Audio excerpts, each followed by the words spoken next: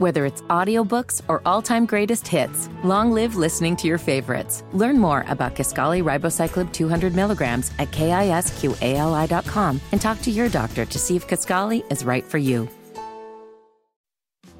I'm so sorry you have just reached my answering machine. I'm not in it. 317-684-8444. That's the phone number. If you have a question, comment, smart remark, it's time to hear your voicemails, and we appreciate your contribution to the show. Who do we have on deck this morning, Rob? Well, I think people are going to start talking about this a whole bunch, and this lady wanted to be first out of the gate. She's wanting to weigh in on the future of the Republican Party. Guys, I am so sick of hearing about DeSantis and Trump. We all know DeSantis cannot win. He's not qualified. He's under 70, and he's sound of mind. Why do you think our economy is so great? Our current president has votes. And when Walnut cracks, they're probably going to put Fetterstroke in instead. Just saying. Oh, we're so Now, normally we don't allow profanity on the hotline, but that was so good that I love that. Just the sarcasm just oozing out of the speakers on that one. Well, it is interesting, too, because especially after last night, you are starting to see more and more people publicly say this, that unless you are living on a fantasy island somewhere, who should be the face of the Republican Party?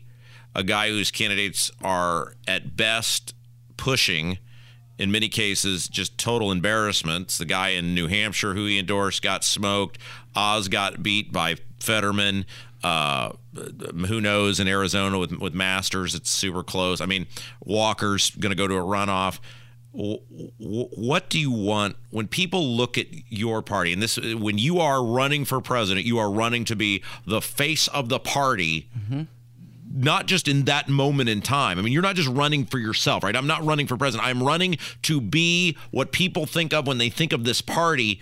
How could you not, especially after last night, want that to be Ron DeSantis? Yeah, I mean, he scored so big in Florida. It was one for the record books. And not only was it the margin of victory that was just so astounding, something else emerged out of Ron DeSantis's huge win in Florida was the Hispanic voters and how they're all shifting for their long-term alliance to the Republicans.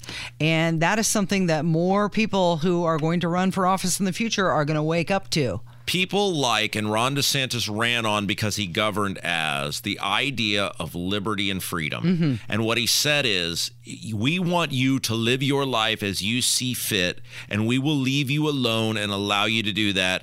And in the case where radical leftism attempts to pull bull crap, especially as it comes to indoctrinating children, we will intervene and stop that. That is why he won overwhelmingly. It is not a red state that well, it is now, but it was not a previously red state. It was the most coveted swing state in the union until last night.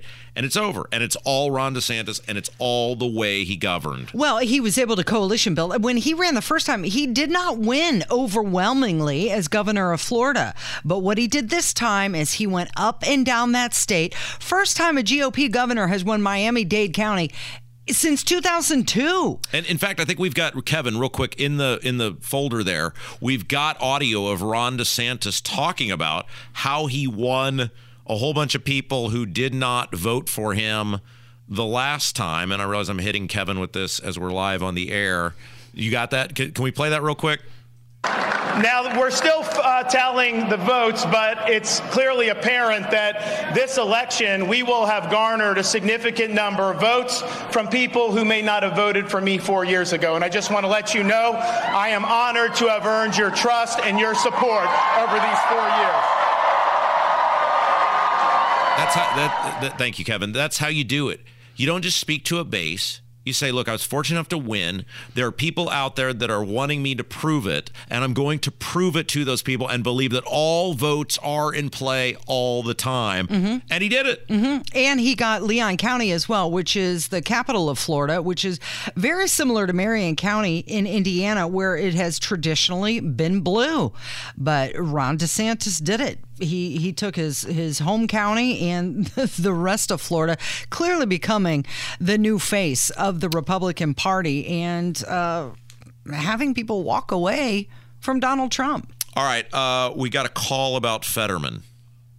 Good morning, Casey. This is Mike from the north traveling towards Indianapolis. I love listening to you and your sidekick, Mr. Rob. Anyway, I've just got to hear Casey's take on this Fetterman win. How in the world does a man that couldn't pass the requirements to be a Boy Scout leader get elected? Wait a minute. Am I hearing the music in the background of Deliverance?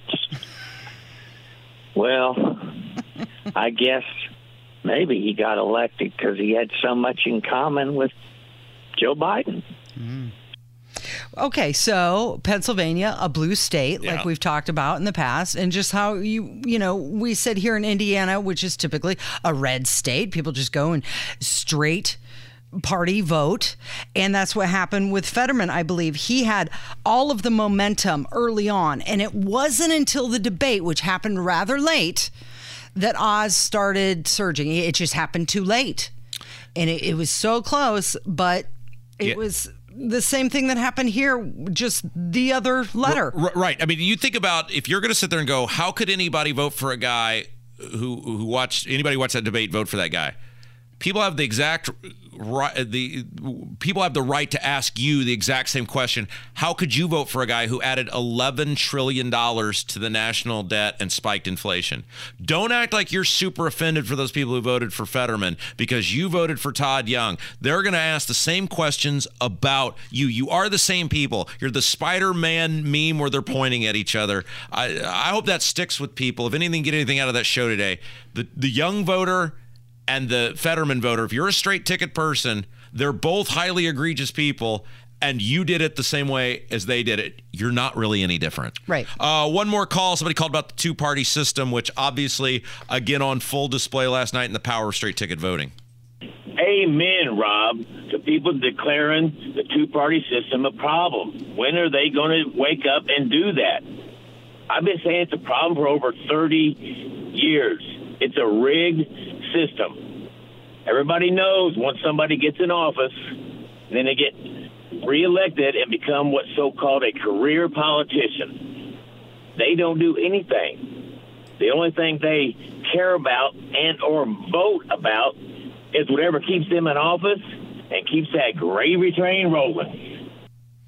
Yeah, he's right. And again, last night, people had an opportunity, or yesterday, or the past month, since that's how we do early voting now. Right. You had an opportunity to send a message to the Republican Party.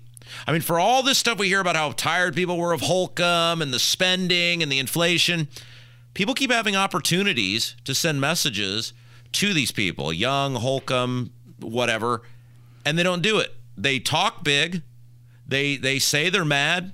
They say they're angry. And then they get in the booth and they vote out of fear. That's how Holcomb got reelected. So many Republicans, if every Republican who said, I'm done with Holcomb, would have voted for Rainwater, he would have ended up with 25%. They chickened out at the end. Same thing happened with Todd Young. So many people knew what he was and voted for him. And then they'll be mad when Holcomb keeps doing what he's doing and when Young keeps doing what he's doing. And so many people who knew what Diego was and had a perfect opportunity to not only punish the Republicans for nominating a terrible candidate, but also help create a building block by which a third party had a viable puncher's chance to hold these Republicans accountable. That's what we wanted. For you people who are like pointing at me and laughing because you're excited that Diego got in there, why wouldn't you want Republicans to be held accountable? You clearly don't have a way to do it because look at the people who hold all the offices. Here was a viable way for a third party to be able to prop itself up and start getting really good people to run for public office. And it's not going to happen now. The Libertarians will be back to being a party that gets somewhere between 3 and 6% in most elections based, other than unless there's an anomaly like the COVID year with Rainwater. And I guess that's what people want. And that's okay, but you're going to be the same people who are going to be complaining about the record government, the record taxation, the record spending from Todd Young and the Indiana Republican Party at the State House, the State Senate. I don't understand how those two things can be. You had an opportunity. You didn't take it. but then you're going to complain about what you voted for. Why'd you vote for it if you don't want it? I never understand that. All right, Hammer's next. It's Kendall and Casey on 93 WIBC. And at some point, Rob, we also have to talk about J.D. Vance in Ohio. Oh, yeah. And what happened there. Sure. And the $30 million it took to win that state. Another Trump-endorsed candidate that made it way closer than it should have been. Yeah. It's Kendall and Casey on 93 WIBC.